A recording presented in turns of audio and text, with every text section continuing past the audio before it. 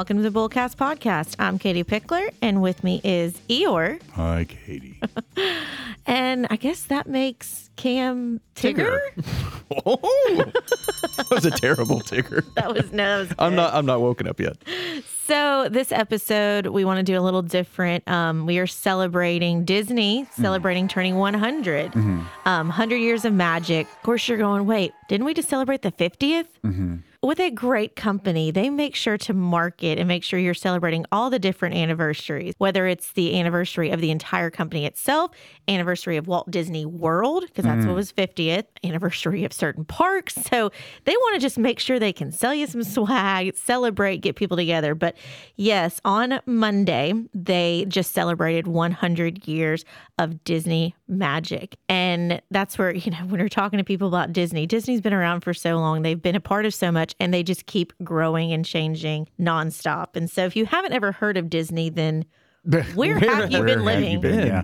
Katie, it's particularly fitting because not only are they celebrating their 100 years of magic, but also you're coming down off of a Disney high. You just came back from that area, at least. Yeah, we did a family trip, and so I got to play Auntie Edna. Literally, I actually dressed up as Edna for the trip. Not the entire time. Edna Mode. Edna Mode, yes. For those Sorry. of Did you have the wig? Yeah, I had the wig. Yep. So with my family, and we took the nieces and went to a Disney cruise, Halloween on the High Seas.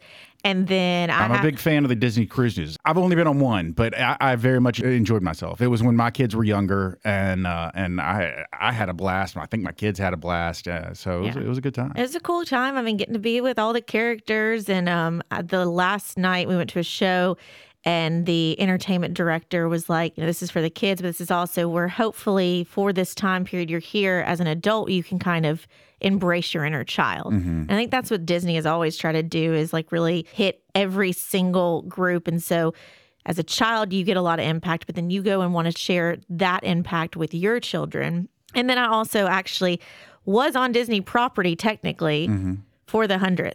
I met some friends, and so actually went to the park after we got off the cruise. And so I was leaving Disney property on Monday when they turned 100. So That's pretty cool. It's pretty cool that I was there, got to be a part of the Disney magic in a small way. But Now, you don't just end up on Disney property by accident when you fall off the boat. You get off the boat, you've got to intentionally go you gotta over go to there. the park. Because, of course, the park is in the center of the state. Yeah. The boats, I think they cruise out of Port Canaveral. They're over on the coast. And it's a little bit of I guess Orlando Airport is the closest thing to that port. It's about an hour. The airport's away. You got to fly into Orlando, but then you got to take a bus over to the boat. And then when you get off the boat, you got to take a bus back. So you didn't just trip and fall into Disney World or Epcot or wherever you were. You must have gone there intentionally, met up with your friends, and then... Unless the Disney cruise was on Captain Hook's ship, which can fly.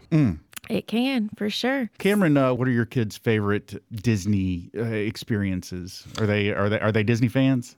Yeah, they're not like hardcore. They have not been to the parks yet, which Abby and I want to take them probably next year. Yeah. Gotta start saving. They like the Disney movies. It makes me sad. They don't like the 2D original artwork, which I think is very common for little kids. They love the 3D Pixar look. Sure. So across the board, I think the boys' favorite So no one... Little Mermaid? Not even even Beauty and the Beast? None of those? No. They've seen them all, but they're just like, whatever. Okay, what you got to do there is you got to play the soundtrack over and over again in the car until they just can't. I have to watch this. Yeah. I mean, it is different because it's like we grew up on that stuff, and then you go back and watch it compared to what they have now, and even how much Mickey has changed. Because my brother and I were talking about this. How Mickey and Minnie look right now is very different. And there's actually like a whole backstory about going back to Oswald and going back to like copywriting. And I mean, there's a lot going in there with it. And so they wanted to really make a new spin on Mickey, but just the evolution of it back when October 16th, 1923, when Walt and Roy were sitting there getting everything started. And it really was beautiful. It was pen and paper. There was no technology. It's really cool. And I know with TikTok and things like that, a lot of this has come to light, but where you've seen, these scenes are similar from like Lion King and Snow White. And it's like, well, yeah, you think about it. These artists have drawn these specific scenes, and if they can kind of reuse an area and then just draw on a new character, it's not clicking a button. It is, they literally had to draw Snow White here, Snow White stepping one step, then another step, then another step. Like, Yeah. You and I talked about this on our trip. Yeah, I think there's 3 movies. I mean, I think they did this a lot, but there's the Winnie the Pooh, Christopher Robin's walking through the woods, and then Robin Hood, it's the same scene, and then Jungle Book, Mowgli. It's Yep. the same thing where they kind of jump over a rock, and it's just like, wow, it is the exact same artwork. It's just a different character. but it's really cool, and they don't do it as much, or it's harder to find. But I remember as a kid, we had some of the cells in my house, or my parents still have some of them, but that's where it's the overlay of the drawing and then like the color and all of that, because that's what it had to be. And it was really cool to see that these iconic characters that we grew up with was literally somebody's imagination with a pen and paper. They still have the Imagineers, they still have the animators, they still have all this, because yes, because it's on a computer doesn't dilute the imagination aspect of it. It's different. It changes. It makes it easier of like, okay, here's our person, let's animate it. And in fact, I was sending Cam snaps on the Disney cruise. They had a restaurant called Animator's Palace. They gave you a sheet of paper and it had like quadrants in it. And it says, draw whatever you want in these quadrants. And just no words, no, like there's specific things with it. So I drew this little like witchy type person. And then about 45 minutes later, all of a sudden our animations that we drew on this paper came to life. And it was on a screen and it was really fun. That's my dream right there. Yeah, it was really fun because then you saw like your character up there, like very stiff, but it was moving. And so I hope that there are kids in the room that remember that. And then that somehow triggers them to want to be like, I want to do this one day. I want to be an animator. I want to create, because that's something that, I'm sorry, AI and stuff like that can help. But it will never be able to imagine, oh, let's have somebody look like Sneezy. Like, I mean, you have to create that in your mind. Yeah, a lot of people right now, and I don't want to go off on too much of a tangent, but I do want to sort of tie it in with our overall financial theme. A lot of people right now in the artistic industries are worried about AI. And I think a lot of people just generally in service industries like ours can be worried about AI. But I think that you have one of 2 options here. You can either just get rolled over by it, or you can learn to incorporate it into what you do and work with it. And it can actually be a tool for great advances in a lot of the stuff that we do, whether we're artistic or financial or, legal or whatever. If it's used right, then we could really see some, I don't know, I think we're really on the cusp of something huge here. I'm all for animators, lawyers, everybody really embracing that stuff and getting behind it and seeing where it takes us. It'll be exciting. So the company started as a small animation studio, but has since grown into one of the largest, most successful entertainment companies in the world. That's an understatement. Yeah. I don't see it on the outline, but I think it's important to note that Walt Disney wasn't just like, he just walked into a studio and was a success. He was actually fired when he was younger by I believe it was a Kansas City newspaper, and they fired him because they said, in quotes, he lacked imagination, which is hysterical now. The guy that created this imagination empire. Let me ask this, because I genuinely don't know. What happened to Roy? Why don't we ever hear about Roy? Or I don't hear about Roy. What's up with Roy Disney? IMDb says after Walt Disney's death in 1966, Roy postponed his retirement to oversee construction of what was then known as Disney World. He later renamed it Walt Disney World as a tribute to his brother.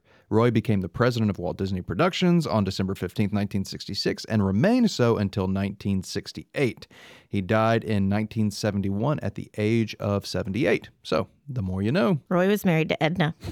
Edna Mode. Edna Mode. But I mean, that's the thing is that there's a lot of, whether it's Disney heritage or an animator's heritage, like those names came from a lot of different places and have stories. So I was very fascinated. I don't know if y'all ever saw the movie Saving Mr. Banks. I only saw parts of it. I didn't watch the whole thing. Well, so it was interesting because it was Mary Poppins' story, but it was from the perspective of the studio and Disney and things like that. And dealing with the original author of Mary Poppins, right? Yeah, dealing with that, trying to get Mary Poppins to happen, because Walt Disney was just an imaginator. You look around the parks, you look around different things, and it's always his quotes about it all started with a mouse and just having your imagination run wild. And so some of the earlier successes that a lot of people probably know about, but was the release of the short film Steamboat Willie in 1928. This film was the first to feature Mickey Mouse, and it quickly became a cultural phenomenon. I really wish that I could, whenever anybody mentions Steamboat Willie, bust out into the tune that he whistles, like, that iconic tune. I can't do it, but... Yes. That starts a Disney animation. Yep. Yeah. I can't go there. Well, that's what Steamboat Willie is still very much in that. And like he's, especially with 150 and all stuff like that coming around. I actually was at the park on Saturday and they have brought back Fantasmic.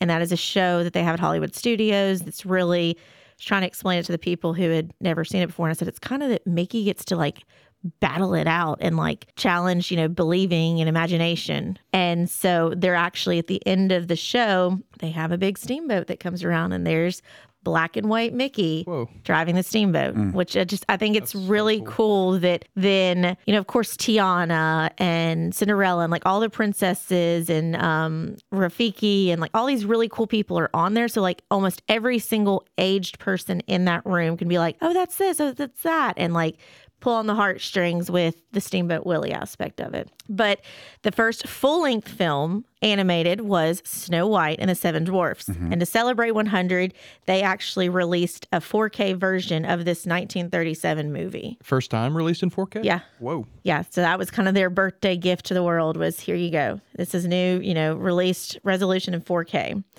And so this movie was huge because obviously he had to have the characters there for this premiere. And so that's really kind of like what dawned, having the characters and having these big premieres of it because, okay, it's an animated show. It's a kid's show. But like, I remember seeing pictures of this and people are dressed to the nines and there for this great animated musical. And think about the songs, Hi Ho. Hi ho. Yeah.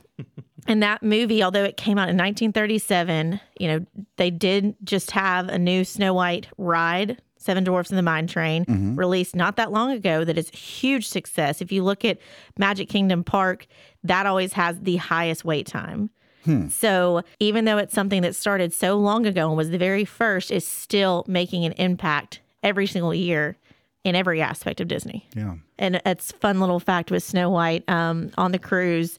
My little 3-year-old niece got to meet Snow White wearing the Snow White costume my mom made for me as a kid. That's cool. Sort of similar to that, although it was it's not the costume that either Robin or I wore when we were kids. My daughter was at the park and got to go meet Cinderella dressed as Cinderella. Oh. And we've got pictures of her in her Cinderella dress throwing an absolute fit.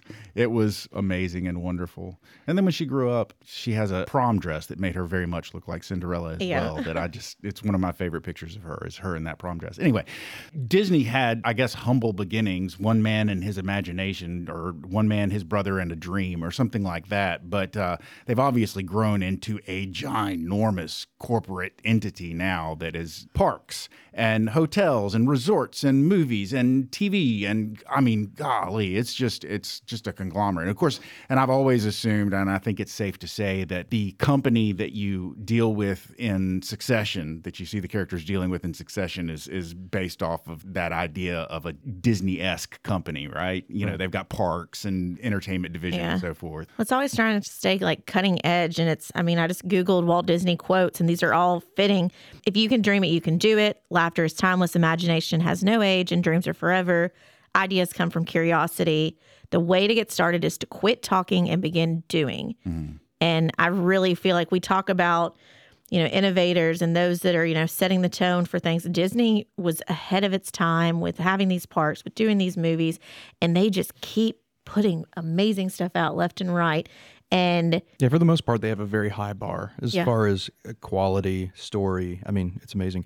You were talking about Snow White, and I feel like we all know that was the first Disney animated movie. I feel like it's taught in history books. Everyone knows that. But I just looked up. I was curious, what was the first live action film? Do y'all know this? No. It's just weird that it's not talked about as Treasure Island, 1950. I didn't know that. Yeah. That's a good one. I mean, I think they evolved because obviously, in fact, I did this last night. I got a notification that said American Horror Story is now streaming on Disney Plus, and I'm like, what? FX, right? Yeah. Disney owns FX. And that's what I'm like, oh my gosh, they own everything. Yeah, I mean, ESPN, ABC, FX, Fox, Pixar. They're gobbling it all up. Something that I think about is back when Pixar was huge. Toy Story came out, and then they had multiple hits after that, and people started going like, "Oh, this is going to be Pixar is going to kill Disney, Pixar, the new animation. Disney's old animation style is not going to be, people aren't going to care about it anymore. It's kind of like what you said, Cam, about your kids, them preferring 3D It's animation. old. So what did Disney do? Well, they're like, oh, we'll just buy Pixar then. They have their hands in pretty much everything. I guess their purchase of Lucasfilm, was that the most recent big purchase? I think they bought Marvel after. Marvel That's right. is after. That's Yeah. right, So, I mean, yeah. pretty much. And of course, Fox was even more recent. Sorry, pretty much. Yeah, pretty much they own everything. Like they don't have Harry Potter.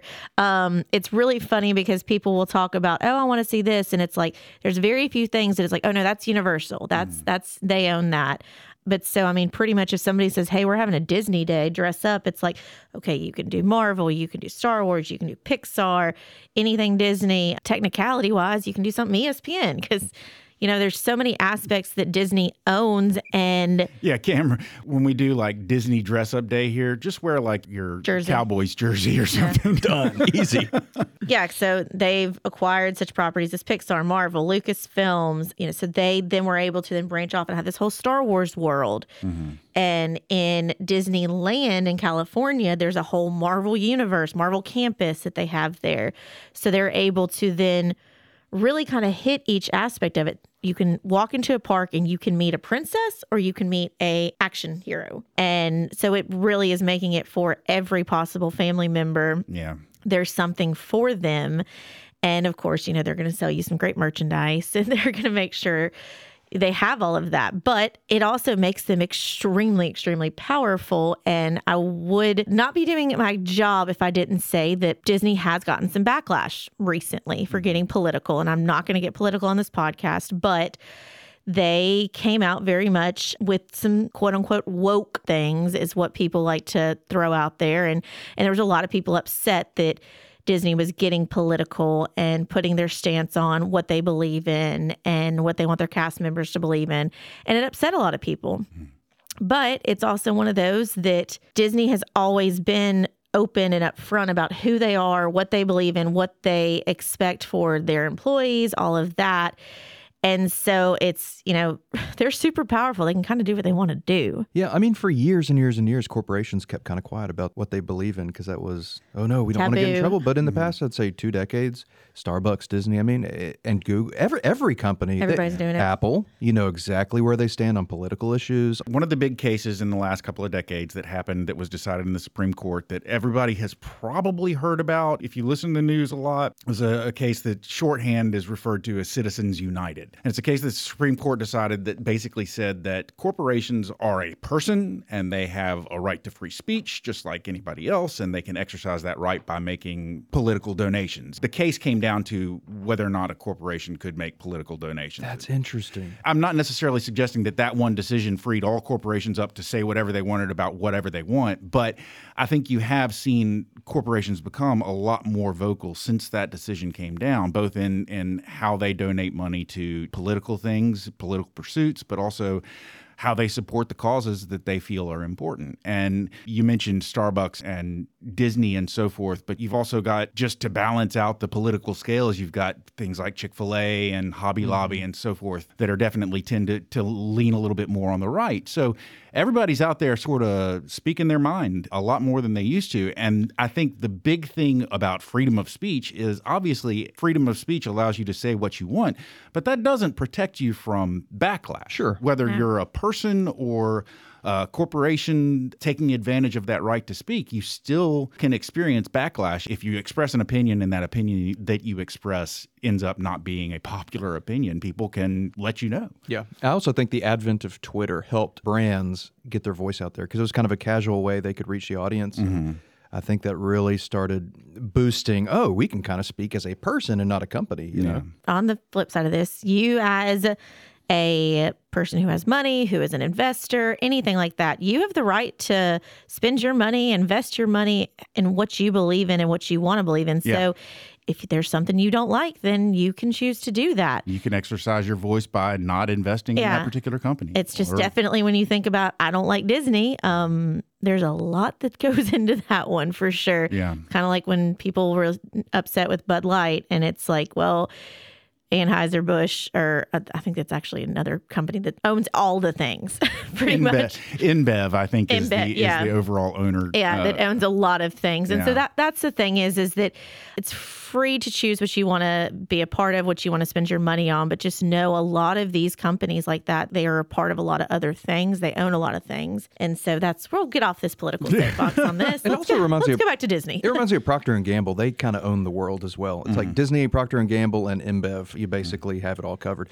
So Disney owning all these properties, that is a classic monopoly. What are your thoughts on that? Like, are y'all cool with it? Or is it like, I hate that like every movie I go see has the Disney logo on it? Or financially speaking, are y'all cool with like all these new properties? And I'm not going to claim that I really understand exactly how the movie industry works, because generally speaking, one thing that I do know for sure is that there might be a Disney movie, but the production company behind the movie that it was possibly funded or distributed or whatever by Disney can be a much smaller company that has a particular artistic bent. And if they produce this movie and Disney doesn't want to distribute that movie, then they can distribute it under through some other distributor. The big thing about a monopoly is it stifles competition, right? And so, again, limited understanding of exactly how the entire movie industry works, but at least in that very specific example of movies and the production of movies and so forth, I don't know that Disney owning so many different major properties has necessarily stifled competition or tamped down on the amount of creativity there is out there. It seems like there's still plenty of creative projects. Now, you've got directors like Martin Scorsese who says that, Marvel movies are going to be basically the end of the world. He hates them and thinks that they're creatively just void. But I personally see a lot of stuff out there that is still very good that's not coming out through Disney. Disney's taken over a ton, and I think it's just they're trying to, again, be relevant, make sure they're hitting all the different aspects of it. Not necessarily on the movie aspect side of it, but I do have people that I know personally who work in different capacities with Disney, whether it's a cast member at the park, whether they're the entertainment part of it, engineering, Imagineers, things like that. And even just being at the park, you see people who have been there for 30, 40 years, like so long. And so I think it's one of those that from a business aspect, you think about it, a small company, it's very expensive for them to take really good care of their employees. It's, expensive to have the healthcare, to do things. The bigger you get, the more benefits you can actually take care of your people. Now, I don't know all the ins and outs of what employees will get, but I do know that from what I know, the people who work with Disney, they love it. They enjoy what they're doing. And has anybody ever compensated what they feel like they really need? Probably not. But I do think that Disney seems to take care of their people. But it's also another business aspect of it. I remember a couple years ago, probably been like 10 years now, but all about Disney teaching other companies about their model of customer service and taking care of their people. And that it's like if a cast member's having a bad day, then they're pulled. Like they don't need to be out there. They don't need to be representing your brand. And that's why whether you're a janitor, working the popcorn stand, you're a character, everybody is a cast member. And so it makes it where they're really a part of it. And they have to have so much knowledge. Those, face characters, so that would be like a princess or something like that. They have to go to school and learn the history of the characters. They have to learn, obviously, the autographs. They have to learn the voices. And so they put a lot of work and invest a lot of time in their people to make sure that they do their job best to then represent their brand, because they are so big. And in the day of Twitter and social media aspects, then one bad cast member can mess up a whole little toxic group there and then just feed. So with them being so big, kind of with like Succession, they've got to make sure that they never get so big that they don't realize all the different areas, that they know about the fires happening, because somebody would be like, oh, Disney's failing this property over here, or they're doing bad on this. And so it's kind of impressive. It's very impressive. And so I would see, obviously, for all these other companies to then join them, then it's an attractive offer for compensation. And it's probably that they're still then trying to keep their integrity of what they are, not try and change it. Like Star Wars hasn't really changed from what it was. If anything, it's changed, and it's continuing to get bigger and better and getting more people. But it's not that we've got Darth Vader like Disney-fied and like a glitzy little, you know what I'm saying? Like, well, yeah, I do know what you're saying. I will, just so that we stay on the right side of Star Wars fanatic, I will say I was thinking it. You know, for those of our listeners that are Star Wars fans that think that Disney absolutely has changed the Star Wars property, we hear you.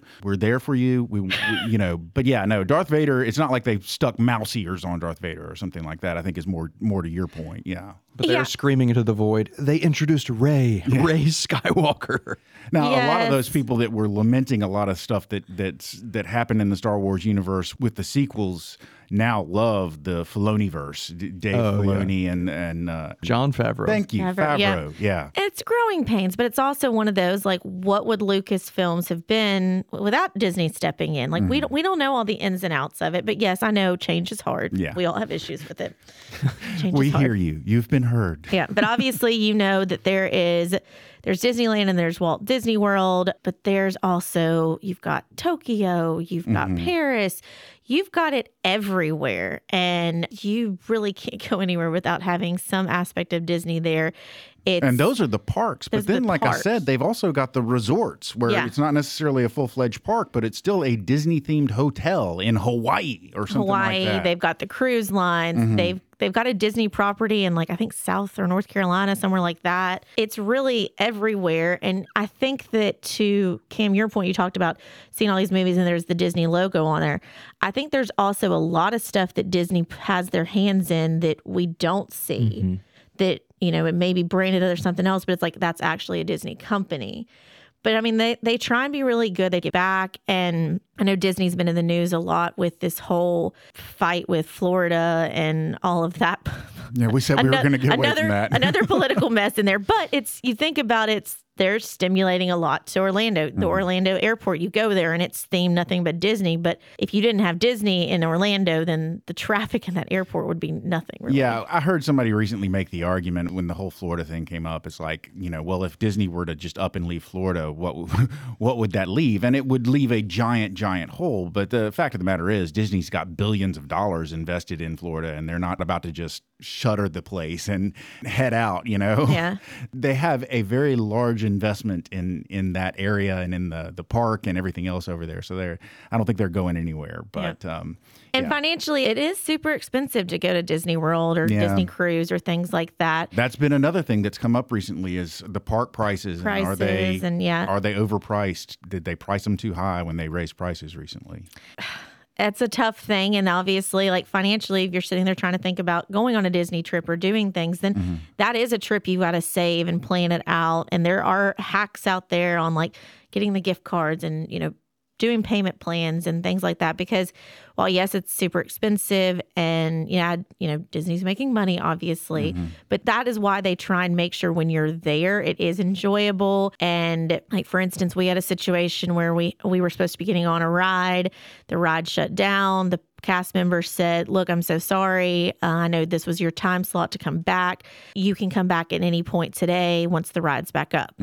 And so they try and make sure their customer service, it's not just like, oh, sorry, it sucks that the ride was down during your time. Good luck. Yeah. So I think that is a way that if you do go to other places, you're paying, maybe not as much, but you're paying a lot of money, and they may be dirty. They may have the rude, grumpy persons like, sit down, put your seatbelt on. Like, in that, they try and have the magic with that. But now I will tell you, it's exhausting. Yeah. Disney is tired. If you're there, it is a lot more work than it was before because of the Genie Pluses and the Lightning Lanes. And we'll do a whole episode on when Cam's prepping for his Disney trip. We'll talk about that. I haven't been since the castle was pink as a big birthday cake for his 25th anniversary. So it's been 25 years.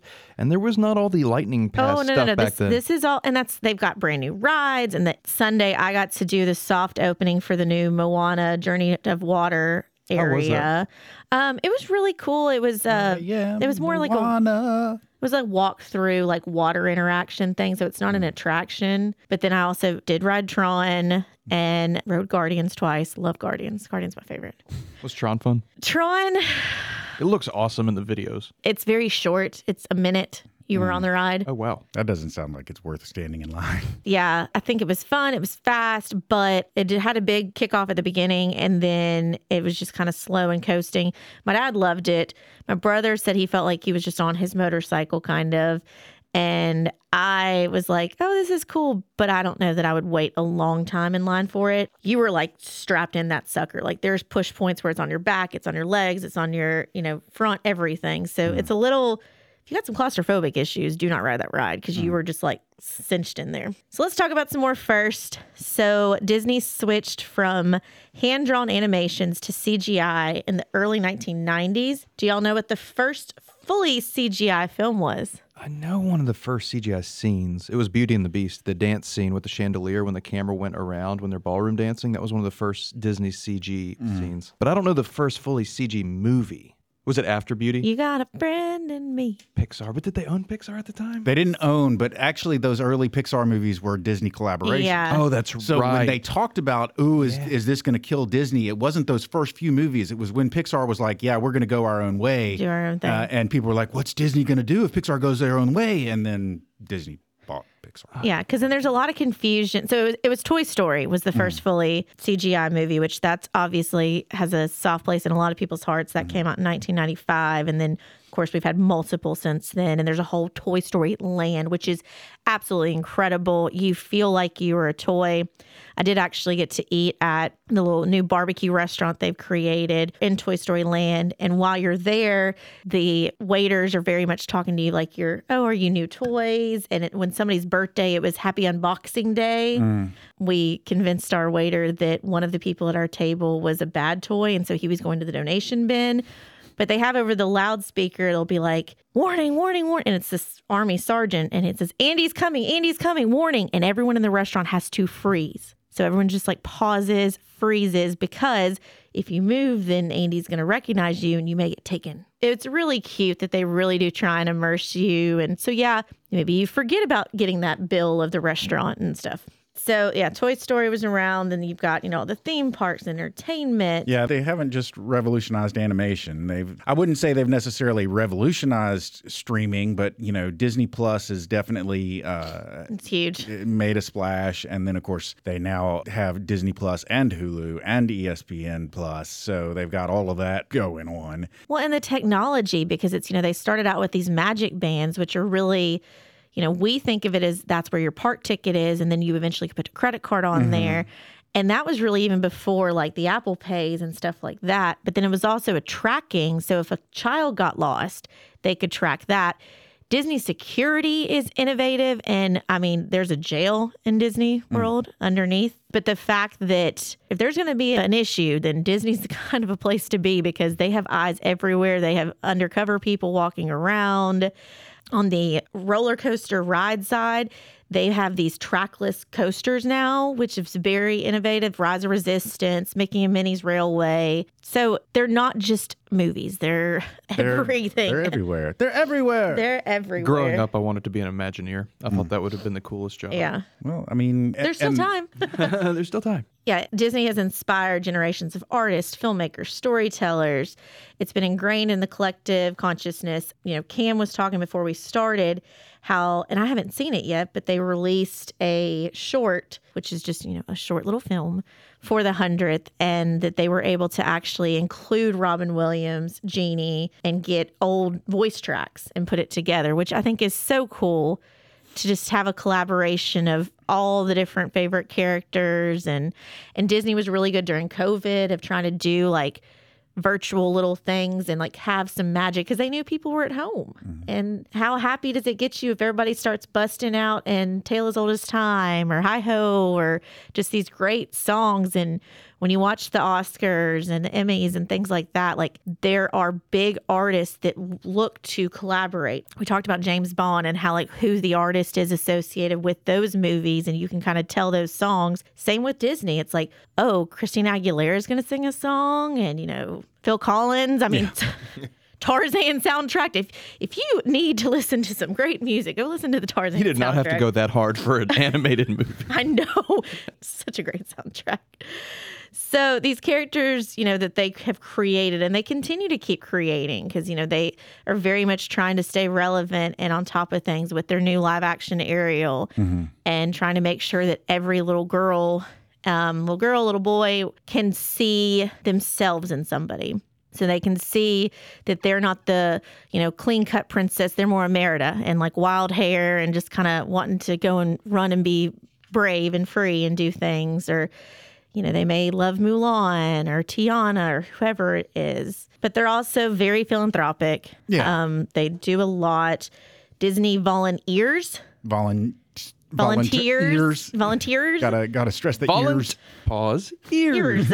Program allows employees to volunteer their time to local organizations. So that's really good, again, of how they're taking care of their people. Trash cans in the parks are designated to be no more than 30 feet apart to help decrease littering.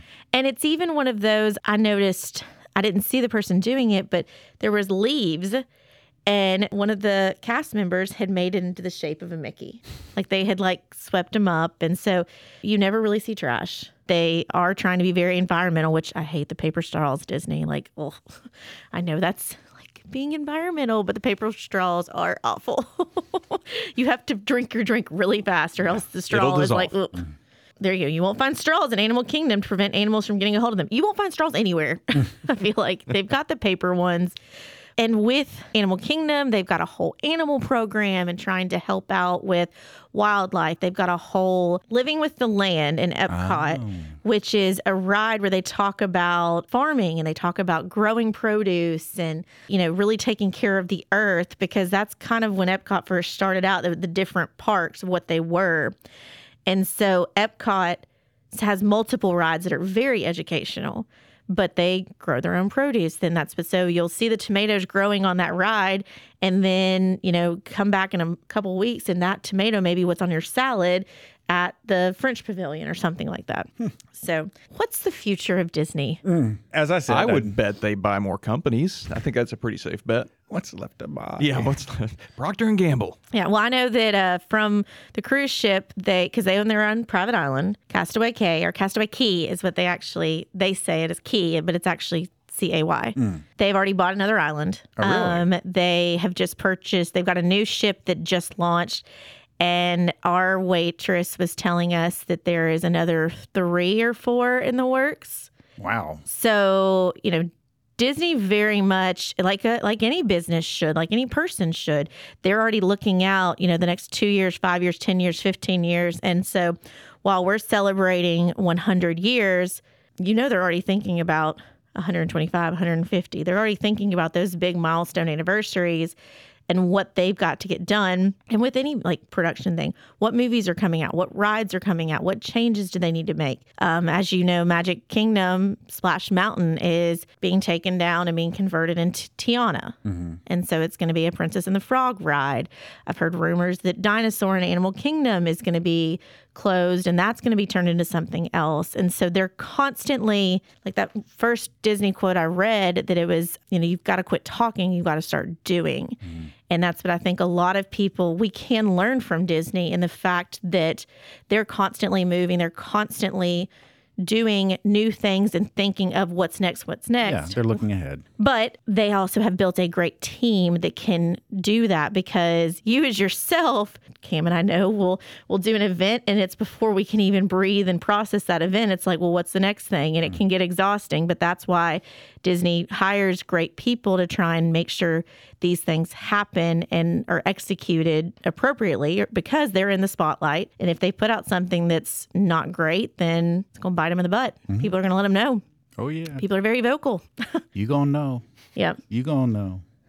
You just mentioned it in passing, but I want to go back to Princess and the Frog for a second. Was that a 2D movie? Was that a 2D It was movie? I think it was their last 2D movie. Okay, so that's what I really liked that movie. I just want to throw that out there. good. It didn't do well when it first came out. Yeah, I mean, I was a junior in college, I'm pretty sure. I know we all that- went to go see it. yeah, our youngest wanted to see it, and we went and saw it with her, and I was kind of like, oh, gotta go see a Disney movie, and I very much enjoyed it. But yeah, anyway. But it's kind of one of those that a goofy movie, which I hadn't thought about in forever. I saw several people on the cruise and in the parks, and even saw Max, the character from it. It's like it's coming back. It has been resurrected. Yeah. And so it's interesting because it's like Disney may know of like, oh, it's about time to start bringing this one back up. Well, I would say, do you want to do a bullseye, Katie? But as usual, you have bullseyed it up unless you got more to say. I mean, I can talk about Disney all the time.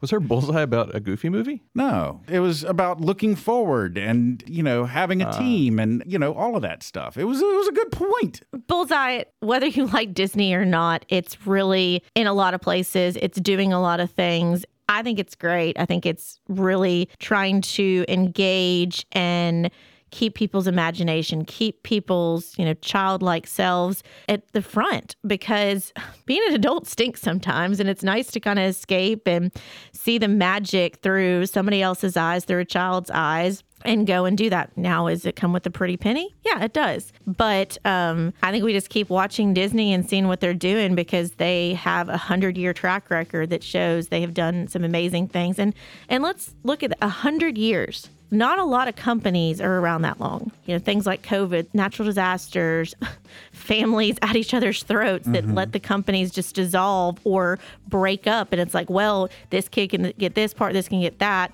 So 100 years and still full steam ahead. Like Steamboat Willie. He's still driving that boat and making sure that things are going well. Full circle. That was a bullseye if I've ever heard one. Cameron, you got anything?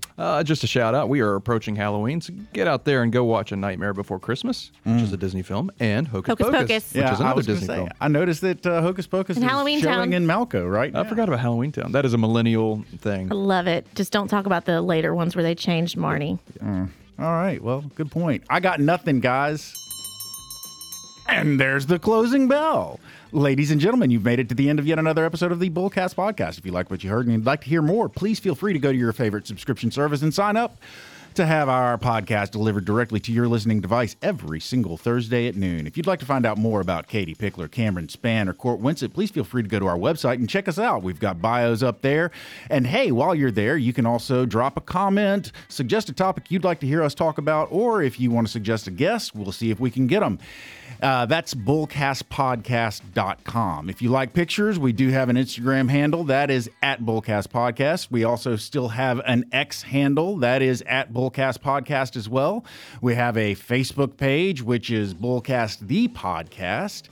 And finally, ladies and gentlemen, as you have heard us say many times, if you're a regular listener, Katie, Cameron, and I all work for a place called Pickler Wealth Advisors. And if you'd like to find out more about our team, find out what we can do for you, or find out about our boss, David Pickler, please feel free to go to that website. That is picklerwealthadvisors.com. That's advisors with an O. Not an E. Ladies and gentlemen, we have given you a whole lot of information in a very short period of time, so enjoy it. For now, I'm Court. I'm Katie. I'm Cam. And we're done.